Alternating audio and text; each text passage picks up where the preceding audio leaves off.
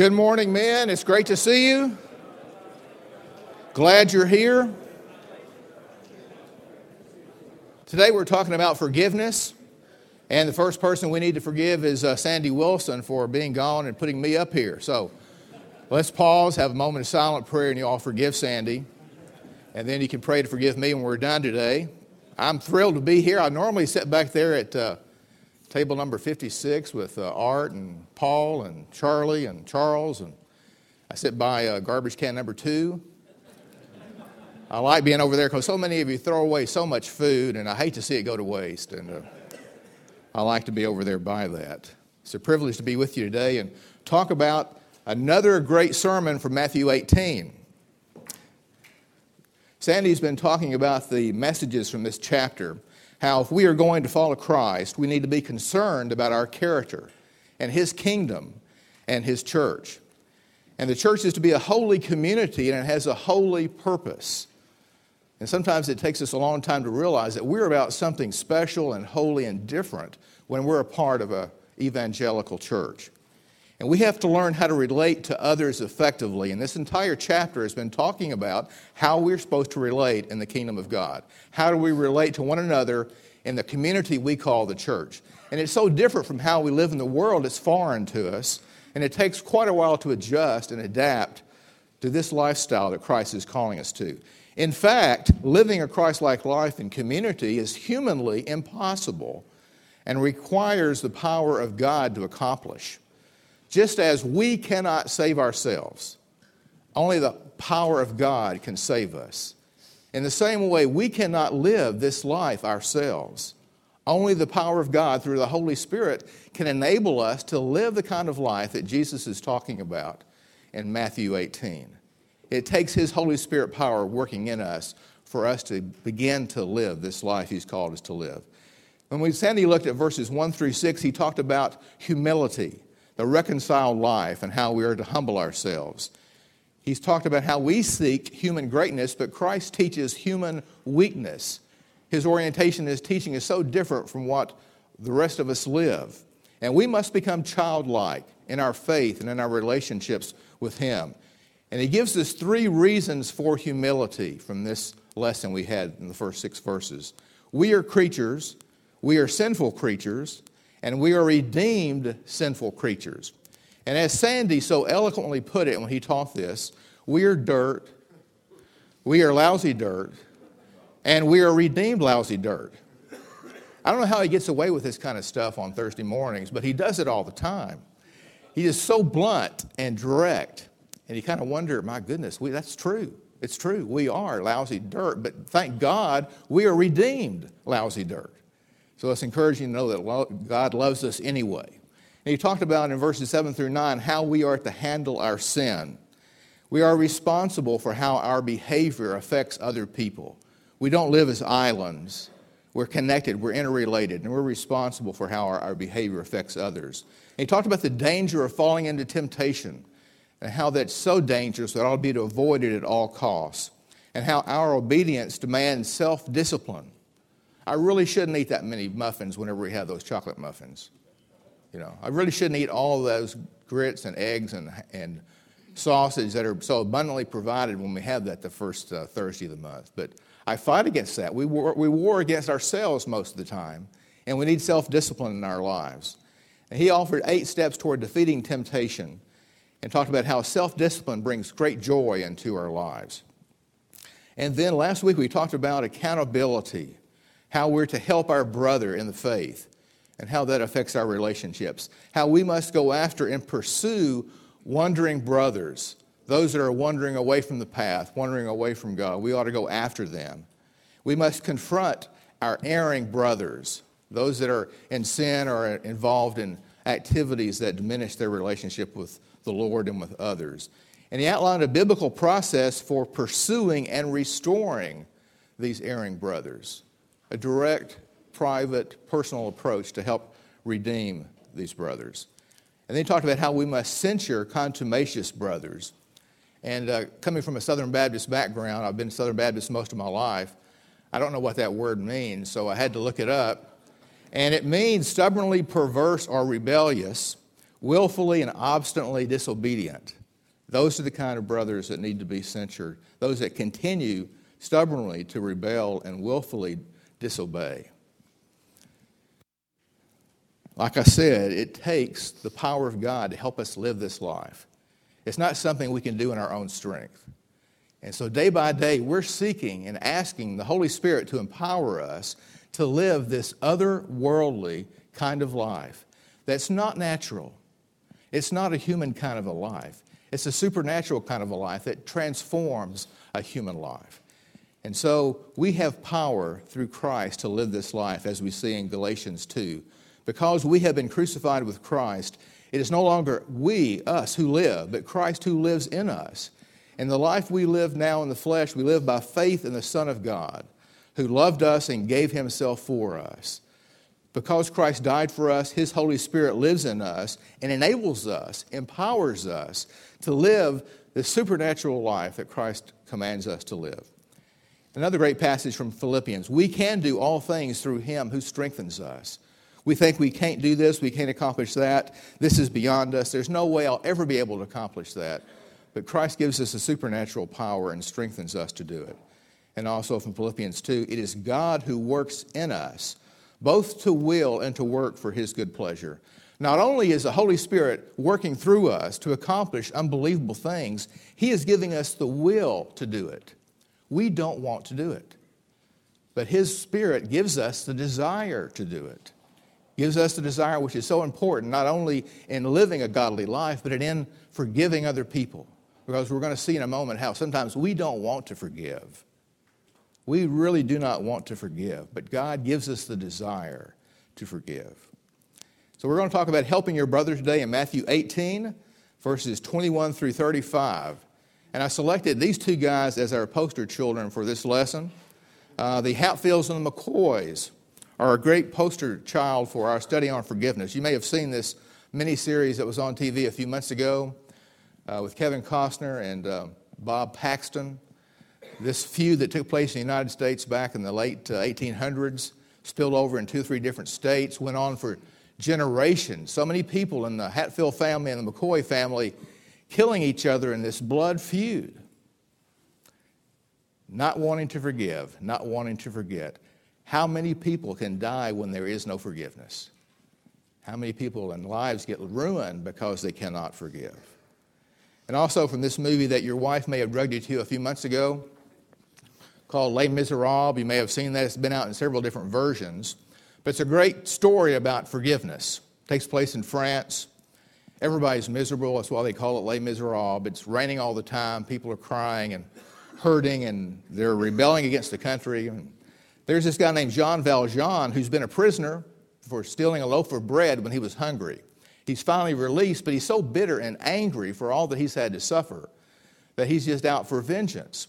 And he goes to this priest and steals these candlesticks and other silverware, and he runs away, and he's caught, and he's brought back to the priest. But the priest miraculously forgives him for his theft and challenges him to express that kind of forgiveness and to live for the Lord in his life. And so Jean Valjean's life is transformed. He becomes a forgiving man. But this Javert, this police officer for the French government, is out to get Jean Valjean. He's always lived for justice, enforced the law, and brought people to justice. And throughout the movie, he's trying to bring Jean Valjean in to arrest him, to condemn him, to throw him back into prison. But throughout the story, Javert falls under the power either of Jean Valjean or his associates. And his life is threatened many times, but Jean Valjean always forgives him and allows him to escape. And this presents such a tremendous angst within Javert because his whole life has been built on justice, bringing people to justice. And here is somebody that he's been trying to erase, who keeps showing him mercy and keeps showing him pity. And he doesn't know what to do with that. He cannot handle it. And finally, it brings him to his ruin by the end of the movie. He cannot comprehend and understand that kind of a grace. So this is a movie about forgiveness and about grace. Plus, there's a lot of singing, and after 3 hours, everybody's pretty miserable.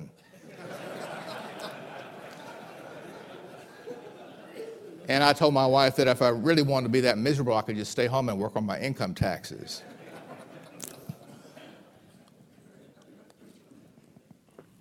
But it is good. It's a great movie. Let's look at Matthew 18, 21 through 35, and let me lead us in prayer as we begin.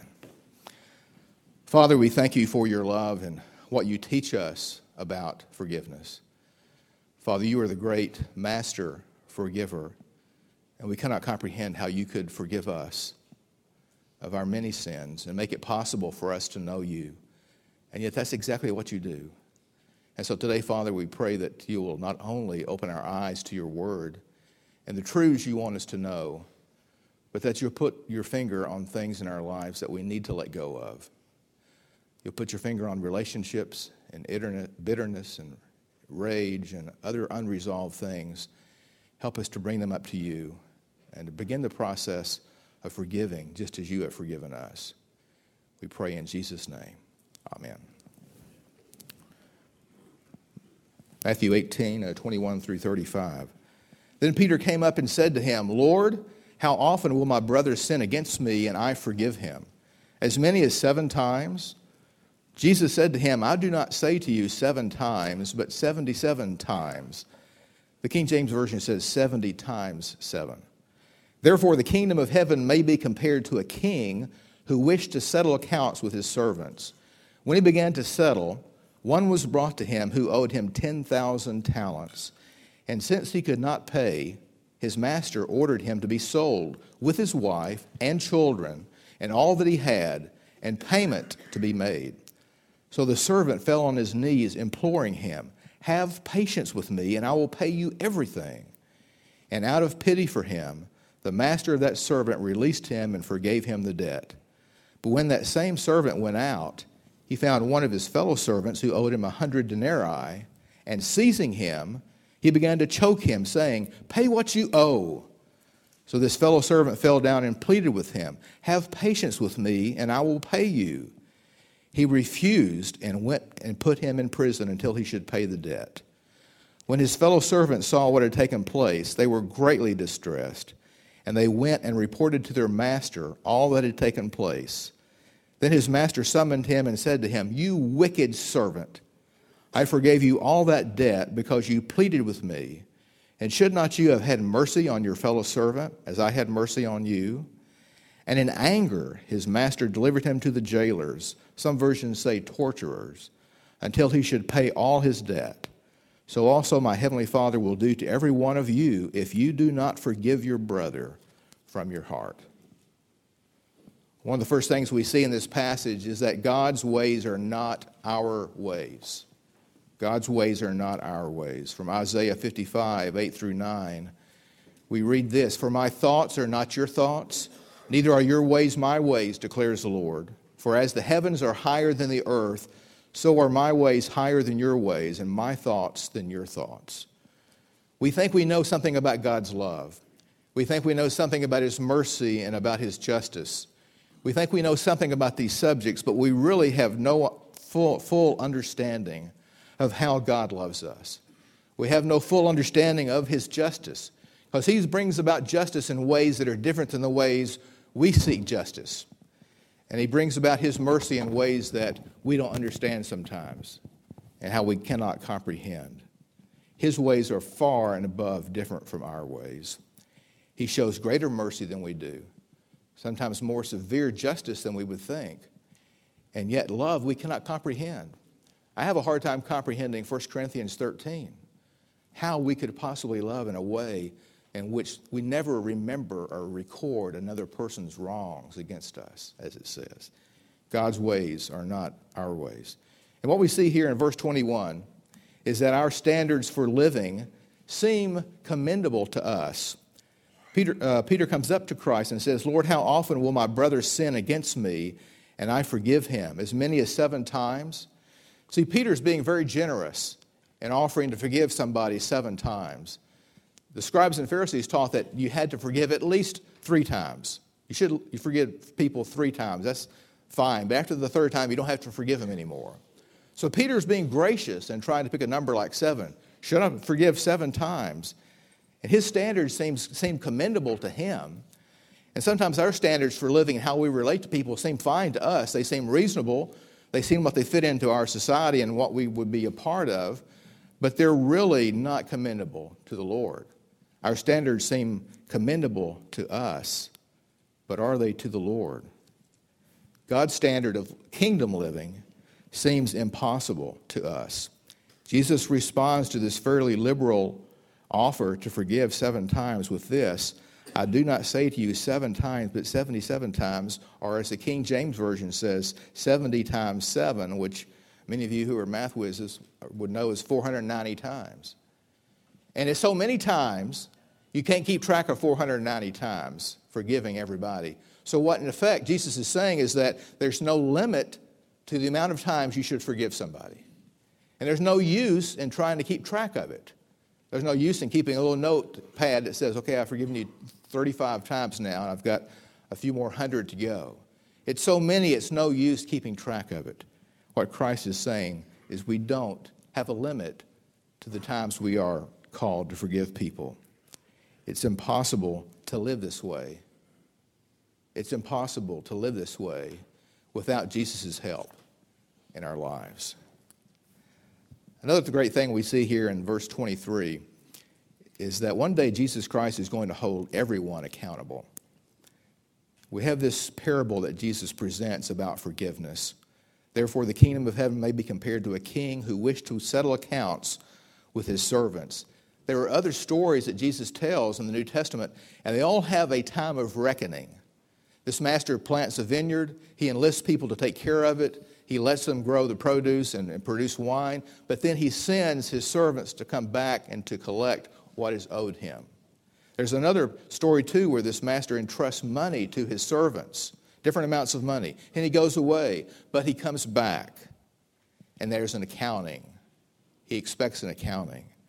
There is a reckoning coming for all of us. There is a judgment to which we all must attend. We read about it in Matthew 25. The sheep and the goats, whether we are followers of Christ or not, we all stand before that judgment and are going to be held accountable for many things.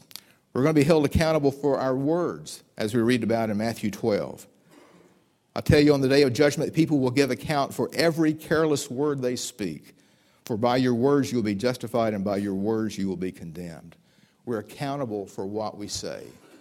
And we're probably going to hear about that at that time of judgment, what we've said in our lifetimes. And there's another sobering word about this judgment that we all face from Romans 14. Why do you pass judgment on your brother? Why do you despise your brother?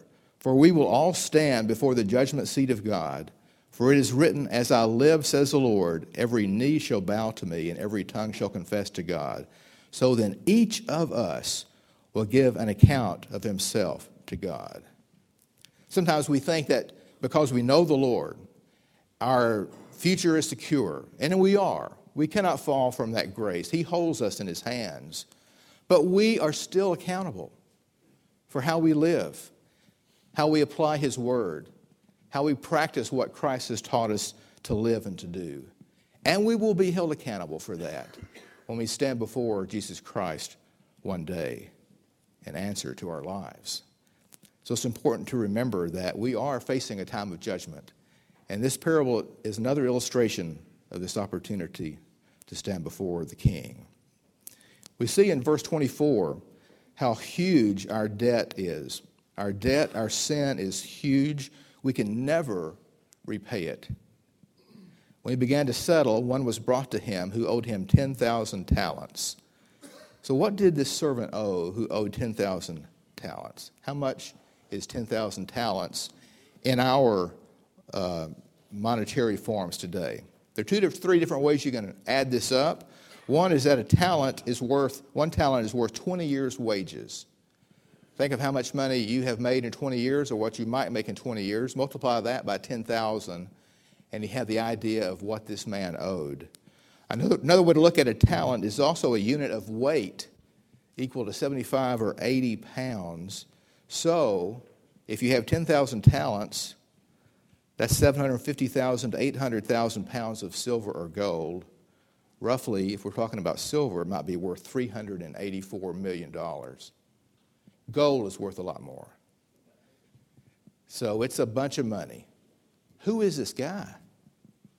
You know, was he manager of several Walmarts in that area? How did he accumulate such a debt? $384 million. Unbelievable. It's a huge debt. He could not repay that. Impossible to repay. And yet we stop and think about our sin and our lives and all that the Lord has forgiven us. That is an impossible debt to pay back. There's no way we could ever pay back the Lord for forgiving us of all that we're guilty of and have done against Him during our lifetimes. It is absolutely impossible to pay that back. It is beyond reckoning. So Jesus uses this humongous amount of money to illustrate the tremendous debt that each one of us has to the Lord for our sin and how it's impossible for us to pay that back. And there's another truth here in verses 25 and 26. A huge debt requires a severe penalty. Since he could not pay, his master ordered him to be sold with his wife and children and all that he had, and for the payment to be made. Now, they could do that. They could throw all of his family and everybody in jail and all that he had, but that's not going to begin to pay that debt back. So the servant fell on his knees, imploring him, "Have patience with me, and I will pay you everything." There's no way he could pay back everything. And yet in this pitiful voice, he's trying to ask his master to let him pay back everything. He can't do it. It's beyond him, but he's making this appeal anyway. Our debt is so severe. Our debt is so large. The penalty is severe. Romans 5 and Hebrews 9 talk about that great penalty and what it costs to pay that back. We read about this in Romans 5, 6-8. For while we were still weak, at the right time Christ died for the ungodly. For one will scarcely die for a righteous person, though perhaps for a good person one would dare even to die. But God shows his love for us, and that while we were still sinners, Christ died for us. A humongous, great penalty for our sin. God sent his only Son to die for our sin. A severe penalty for our sin that has been paid. A debt that we could never pay back. And yet, we read this amazing verse 27, 18 words. And out of pity for him, the master of that servant released him and forgave him the debt. That's about $21 million a word. And so briefly and eloquently stated that this master had pity for him and released him from the debt and forgave him that debt. Why would he do that? Why would God do that?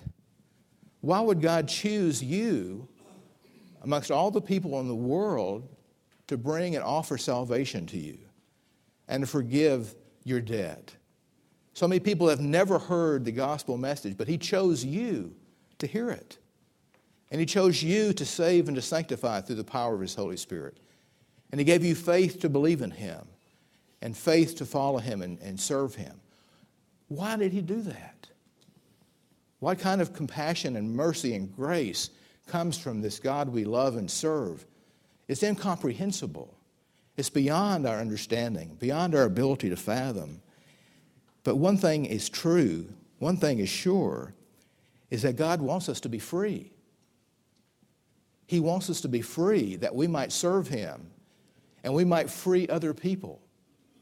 We may not be able to comprehend all of why he loves us so much, why he has such tremendous compassion. But one thing we can be assured of is that he wants us to be free. He sets us free that we might free others and might be available to serve him and be available to minister in his name. He wants us to be free. Another truth we see here in verses 28 through 29 is that the debts and wounds that others inflict on us can appear horrible to us, but they pale in comparison to all that God has forgiven us. You notice when the master brought in this servant, the servant appealed to him and said, "Have patience with me, and I will pay you everything." But then this servant who's forgiven this $384 million debt goes out and finds a man who owes him 100 denarii, and that man uses the very same words that this other servant used. Have patience with me, and I will pay you. The debts that other people accumulate to us, the offenses and the things they do to violate us and hurt us, are indeed horrible. Many of you have endured much greater losses and insults and affronts than I have. But the longer you've been around, the more offenses and debts you've experienced in your life. And the more difficult it becomes sometimes when they pile up to forgive them and to move on. Sometimes they can stick to you like Velcro, and they follow us around. And those appear horrible and unforgivable to us. But when they're compared to the debts that God has forgiven us, they're really pale in comparison. How much is 100 denarii? A denarius is really 1 day's wage. If you put that into minimum wage and work about 10 hours a day, it's around $72.50 a day. And 100 denarii would be about $7,250. And so what you have here is a servant who owed $384 million, unwilling to forgive somebody who owed him over $7,200. It seems laughable. But it's no less laughable than the issues that we refuse to forgive in our lives. The things that happen to us, that have been done to us, we refuse to let go of. Yet if we could only stop for a moment and remember all that the Lord has done to forgive us and how He's pardoned us on so many occasions from some of the most atrocious things we've said or done. If we could only stop and remember that amazing grace, then perhaps that $7,250 would not be that important to us. But it's so easy to forget that $384 million. It's so easy to forget that great debt that we have been forgiven by the Lord.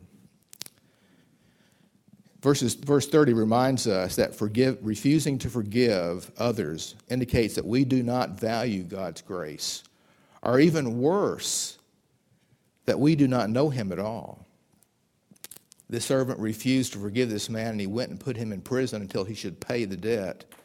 In prison, you really can't pay much of a debt. You're tortured most of the time, and you try to appeal to your family and friends and others that may come to visit you to try to bring in money to help bail me out of prison, but you're going to be there most of your life, if not all of your life.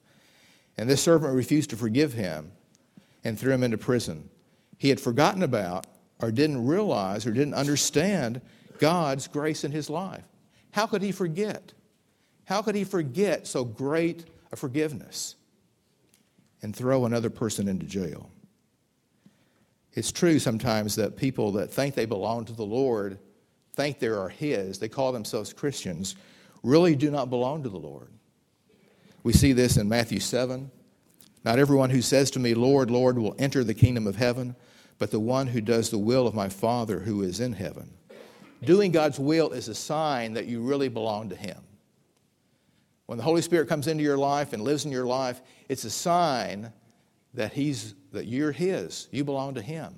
And that Spirit causes you to want to follow Him and to obey Him. But when there's no obedience, that's a sign that His Holy Spirit is not in your life, that you don't really belong to Him. Jesus says this again in John 14. Let me back up to that. If you love me, you will keep my commandments. We obey Him, we love Him, we'll keep what He calls us to do. But if we don't obey Him, if we don't do His word, it may be a sure sign that we don't belong to Him at all, which is a sobering thing to see. I think that's what happened in this parable. As you know, in parables, they're not designed as allegories where everything means one thing. There's usually one or two truths that Jesus is presenting in His parable. And He's not presenting a parable here about a man who's forgiven who falls from grace. That's not what He's talking about. What He's talking about is we have been forgiven so much that we too should forgive. What I think this story illustrates is that this man was truly not a follower. He didn't really truly know and appreciate God's grace. And the penalty for refusing to forgive others is severe in verses 31 to 35. When these fellow servants saw what had taken place, they were greatly distressed, and they went and reported to their master all that had taken place. Then his master summoned him and said to him, You wicked servant, I forgave you all that debt because you pleaded with me. And should not you have had mercy on your fellow servant, as I had mercy on you? And in anger his master delivered him to the jailers until he should pay all his debt. So also my heavenly Father will do to every one of you if you do not forgive your brother from your heart." This is such a crucial teaching in Christ's ministry in the New Testament. We see this so simply carried out in the Lord's Prayer. And here at our church, the Second Pres, we pray this prayer every Sunday. We say these words every Sunday.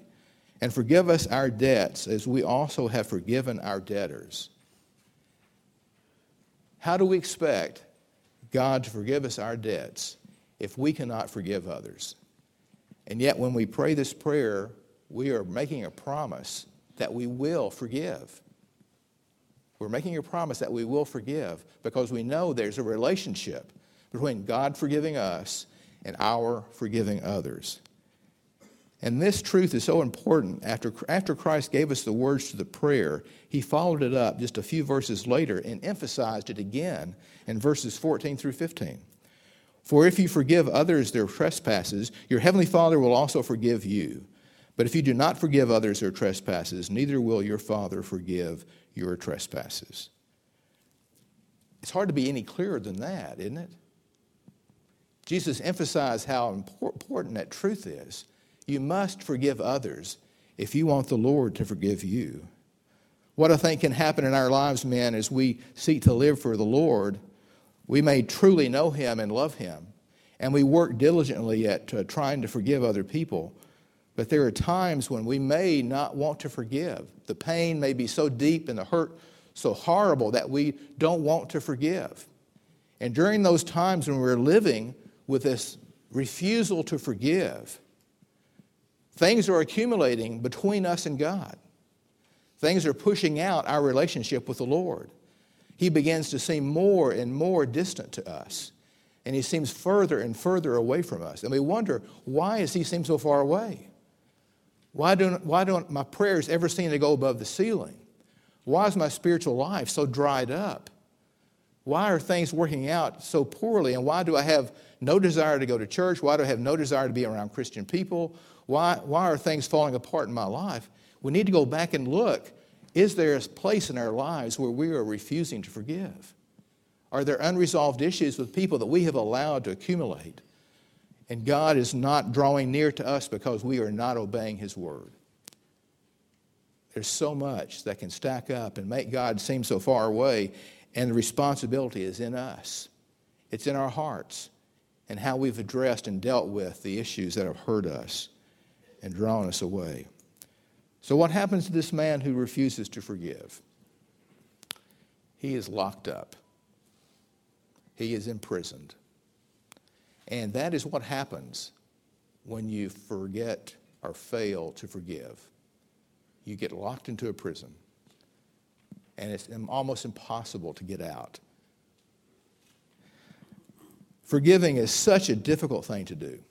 God's word challenges us to do this, and we've seen such a great parable about how this takes place.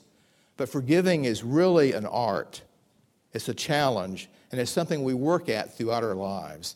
And so I wanted to share a few thoughts from this book by Lewis Smedes on the art of forgiving, when you need to forgive and don't know how. Because sometimes the pains are so deep that we don't know how to forgive, and we need some help and encouragement.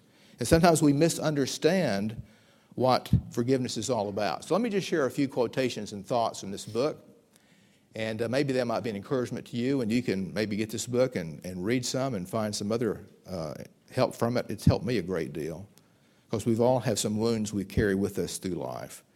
Here's a great statement that I like. Hate is the most self-righteous of all emotions. We feel deliriously righteous when we hate the evil creature who viciously assaulted us. We love our hate. There's this little cute little kitten up here we love. We love our hate. We coddle it, feed it, stroke it, and above all, justify it. But let it settle in for a while, take over the best room in our souls, and it becomes a disagreeable guest who will not leave when the party is over. That's how it starts. At that first offense, man, we get this great, warm, hot feeling of delirious hate toward that person. and we start to contemplate, how are we going to seek our vengeance? We nurture our hate. We feed on it. It settles in. It's kept me awake at night, thinking about how I'm going to get back at somebody. Lost sleep over thinking about how I'm going to get back at them. It grows in us. And slowly, day by day, it begins to consume us. And as it consumes us, it begins to control us. And it steals from us. It robs us of valuable moments and emotions. And it poisons our life and imprisons us. And it becomes our controller. For a while, we were coddling it and nurturing it and loving to have that sense of vengeance and plotting it out. But long enough in our hearts and our lives, it takes over and takes control of us. It's kind of like this guy here. Forgiving is letting go of bitterness, but how do you get rid of something that has a grip on you? This is how often sometimes I've felt about it. I surely would like to forgive that person. I like to forgive that guy. And I would if I could, but this has a grip on me. How do I get this grip off of me? It's not just a matter of me wanting to forgive. It has a grip on me. How do I get the grip off of me? How do you let go of something that won't let go of you? Here's a great statement about hate. Because of the kind of pain that hate is, we must heal that pain before we can do anything else good or do anyone else any good. Forgiving begins to heal the pain of a wounded past. Hate is more than a pain, as Smedes writes. It is a dangerous form of anger that leads to murder. Matthew 5:21-22 talks about how when we're angry with a brother, we're liable for judgment. Hate is the beginning point of murder, and we can murder many people in our hearts and sin against God without taking any action against that person. Hate is that kind of a pain and that kind of an anger that's dangerous and must be healed. And yet we're grateful that God is the original master forgiver. Every time we grope our reluctant way through the miracle of forgiving, we are imitating his style. We are following in the footsteps of our God, who is the master forgiver. And why does he do that? He loves us incomprehensibly, and he wants us to be free. And he wants us to free others. And he wants us to be available to him. You know, minor offenses. We're not talking about minor offenses that people inflict on us almost daily. Minor offenses can be overlooked and forgotten. Forgiving is for the wounds that stab at our souls, for wrongs that we cannot put up with ever from anybody. Forgiving is about healing wounds. Sometimes it's much easier to forgive people who have hurt us than to forgive people who have hurt our kids. I mean, you mess with me, that's okay, I can deal with that, but you mess with my kids, man, we're in for a battle. And we have a different standard for those we love. And it's much, much harder to forgive those who have hurt somebody we love and wounded our kids. Smedes talks about 3 stages of forgiving. Number 1 is that as we go through the process of forgiving, we rediscover the humanity of the person who hurt us. As we go through forgiving, we have to remember their humanity, that they are a person. And we surrender our right to get even as the next stage. And then we revise our feelings toward the person we forgive. But being a godly minister, I have several other steps in this process that I want to share with you about how I work through forgiveness. They're not indicated here, but this is my godly approach that I've been taking for years through forgiving people. Number 1, I see myself in this air-conditioned golf cart driving through hell. And everybody that I'm mad at and have an issue with is burning and being tortured in hell. And I'm driving through in this air-conditioned golf cart, enjoying their screams and their torment and justice. And then, as things get better, I don't have to have the golf cart. I can just listen to them scream, and I'll feel much better then. I don't have to go by and see it, God. I just want to make sure I can hear them screaming and in torment. And then as my feelings begin to heal somewhat, I don't have to hear them screaming. I just need to know that they're being tortured and they're okay and God's taking care of them and bringing them to justice. And then after a while, I began to realize, this is really not worth that. These folks are not worth my losing sleep over and being tormented. It's not worth all that. And then more time passes, and God gives me the desire to want to forgive them. I didn't have it at first. I didn't come to that desire at first. I had to go through the golf cart. Then I had to deal with the sound of their screams. Then I had to say, well, okay, I don't have to hear them screaming in hell. And then I had to realize that it's not worth it. And then God gave me the desire to go ahead and let go and forgive. So those are my ministerial prerequisites to the process of forgiving. I hope yours are not as vicious as mine are. But those are the ways sometimes that I want to treat people who have hurt me or wounded me and hurt my family. It's a difficult process. Many people who say that they cannot forgive a person who wronged them are handicapped by a misunderstanding of what forgiveness is. We hear a lot of words and idioms about what forgiveness is, and sometimes that creates a misunderstanding and keeps us or handicaps us from forgiving other people. So let's talk about what forgiving does not mean. Forgiving does not mean that we tolerate the wrong done to us. Peter's question about how often do I need to forgive somebody? 7 times? He's really asking, how long do I need to tolerate somebody? Put up with somebody. Should I tolerate them 7 times? And Jesus' answer is about forgiveness without any limits. It's not about toleration. No, you don't tolerate this 7 times. You forgive it. You let go of it. You forgive them. Forgiving is not about tolerating wrong that's done to you. Forgiving is not about wanting to or having to forget what happened. You don't have to forget. You may not be able to forget, but you can forgive. You can forgive. And forgiving does not mean that we excuse the person who did it, nor that we surrender our right to justice. Excusing just says, well, you're not responsible. You're not accountable for that. Forgiving is not about excusing somebody, and it's not about surrendering our right to justice. Many times on our local news here, I've seen people down at the courthouse, people of faith who've lost a loved one who's been shot or murdered by somebody in the courtroom, and the mother or the wife, they're a person of faith because they say, I've forgiven this person. I cannot comprehend that level of forgiveness sometimes, but they have forgiven that person who took their loved one, but there's still a need for justice. Even though a person has been forgiven, there's still the need for justice, and we don't have to give up on the justice because we have forgiven them. And forgiving somebody does not mean that we invite them who hurt us to hurt us again. That's not what forgiveness is about. We can forgive somebody, but we're not inviting them back to hurt us again. Another truth we need to remember sometimes is that forgiving is not always about reunion.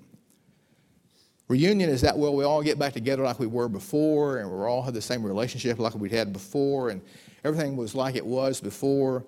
That's what reunion is about. But it's not always about reunion. For reunion to be possible, the person wounded needs to forgive the offender, and the offender must show true repentance and, if need be, make restitution.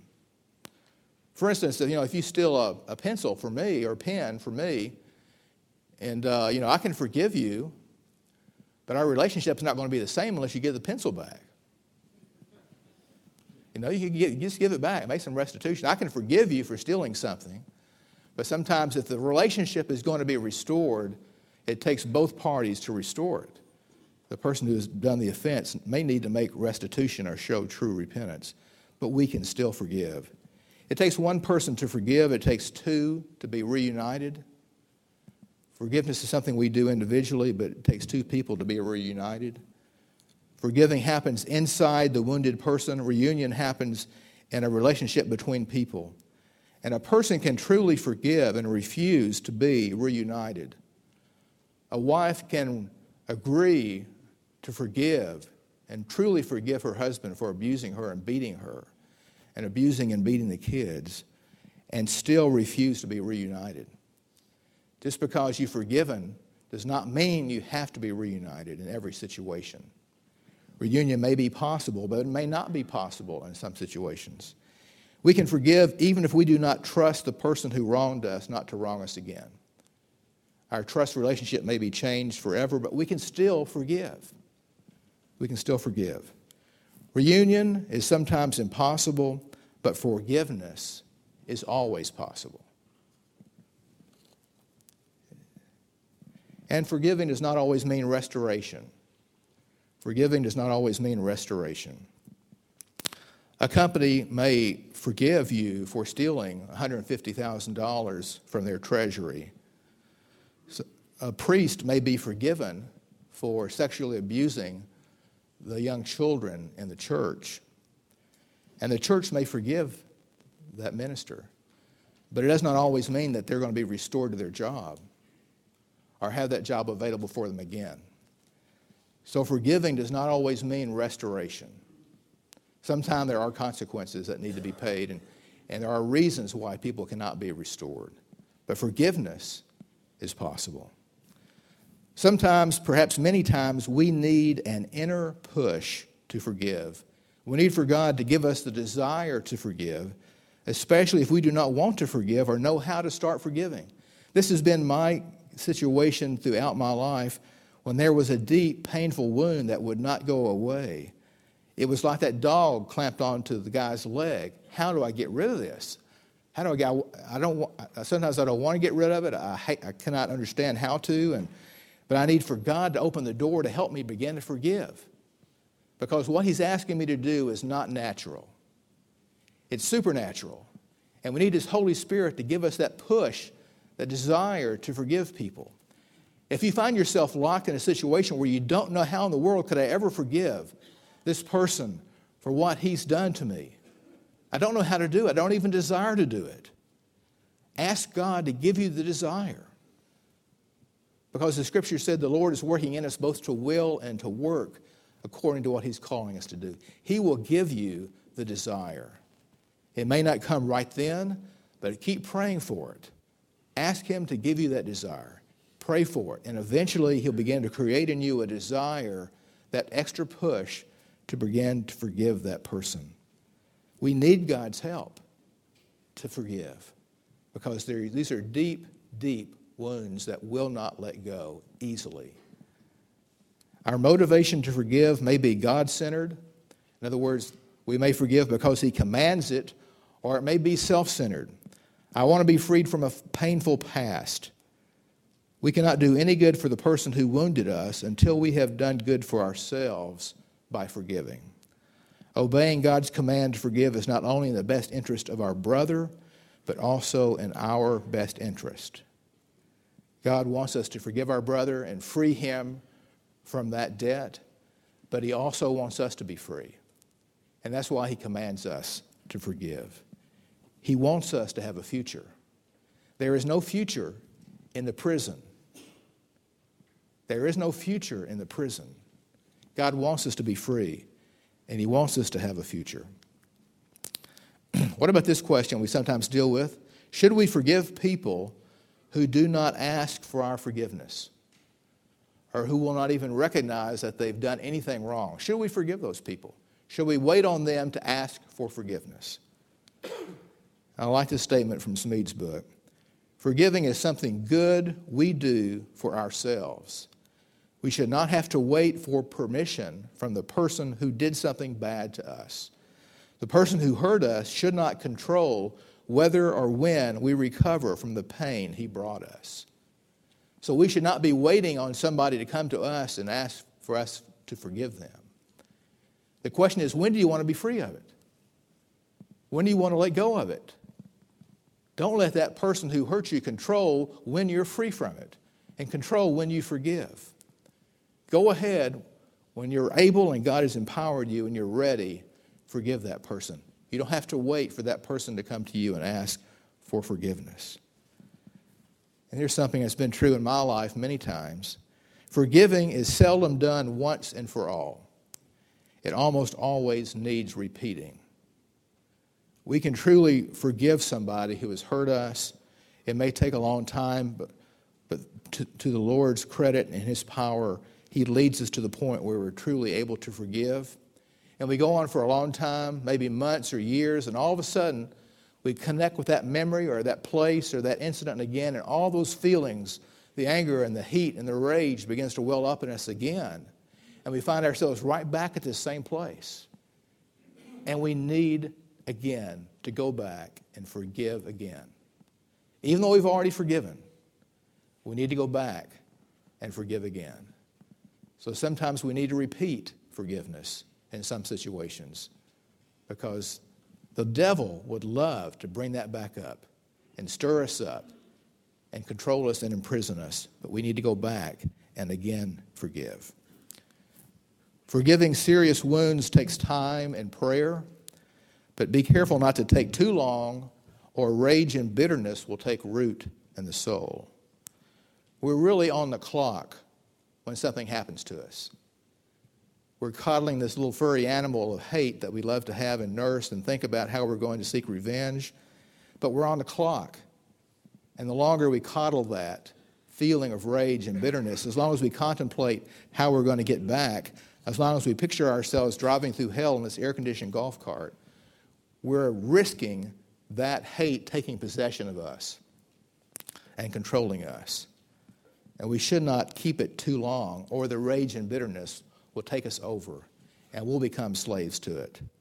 It does take time to forgive, but be careful, because the longer it takes, the more easily rage and bitterness can set in. And then when we forgive, we set a prisoner free and discover that the prisoner is us. This man in this parable ends up in jail.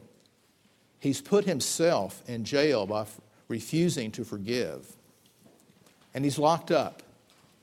He can't go anywhere. His life is locked into this tiny, small room. And he's a prisoner for the rest of his life. And he has put himself there. And when we refuse to forgive, when we allow something to accumulate in our lives over time, multiple issues to come up, whether it's with our spouse, our children, a former business partner, an old friend, sometimes the deepest wounds come from the people who are closest to us, with whom we have the closest relationships. And as we allow those things to accumulate, they imprison us. And it's surprising how we become unavailable when we're in prison. We may have a daughter or a son who's being married, and hate consumes us. And we're not available for that event. Oh, we're there. We were present, but we were emotionally unavailable. And we don't remember hardly anything about that wedding. Our children want us to take them to the zoo. And there's some issues that are just foaming and churning in our hearts. And we were there at the zoo, but we're not available to our family. We're locked in a prison. And so much of life can be lost and missed out on and forgotten when we're in a prison and we're unavailable for those we love. God forgave us, and He set us free, and He wants us to be free. And when we forgive, we walk in stride with our forgiving God. So He calls us to remember all that I have forgiven you, how graciously and mysteriously and abundantly I have forgiven you. Remember that. Bask in it. Be free in that. And let go and forgive others who hurt you and offend you. Let go. Set yourself free. Be available for the future that I have planned for you and want you to have. And free up those who have offended you. Set them free so they can discover my grace and my love as well. Man, He wants us to be free. Your family needs a free dad, a free husband. The world needs godly Christian men who are free to serve Him. Do not allow yourself to go to prison over things that can be forgiven. Through God's grace, let's let go. Let's pray together. Father, we thank You for Your goodness to us. We cannot begin to express our gratitude for what You've done for us. Your amazing grace is beyond belief, and we're so thankful for that today. Father, help us day by day not to forget how amazing it is and how much You have forgiven. Lord, help each one of us today. We all have issues. We all have people in our hearts that we're struggling to forgive. Give us the desire to forgive. Give us the desire to let go. Give us the desire to put them in Your hands And Father, free us up. Free us up that we might live for you and love others and be a part of what you want to do through our lives. Thank you for loving us that much. We pray in our Savior's name. Amen.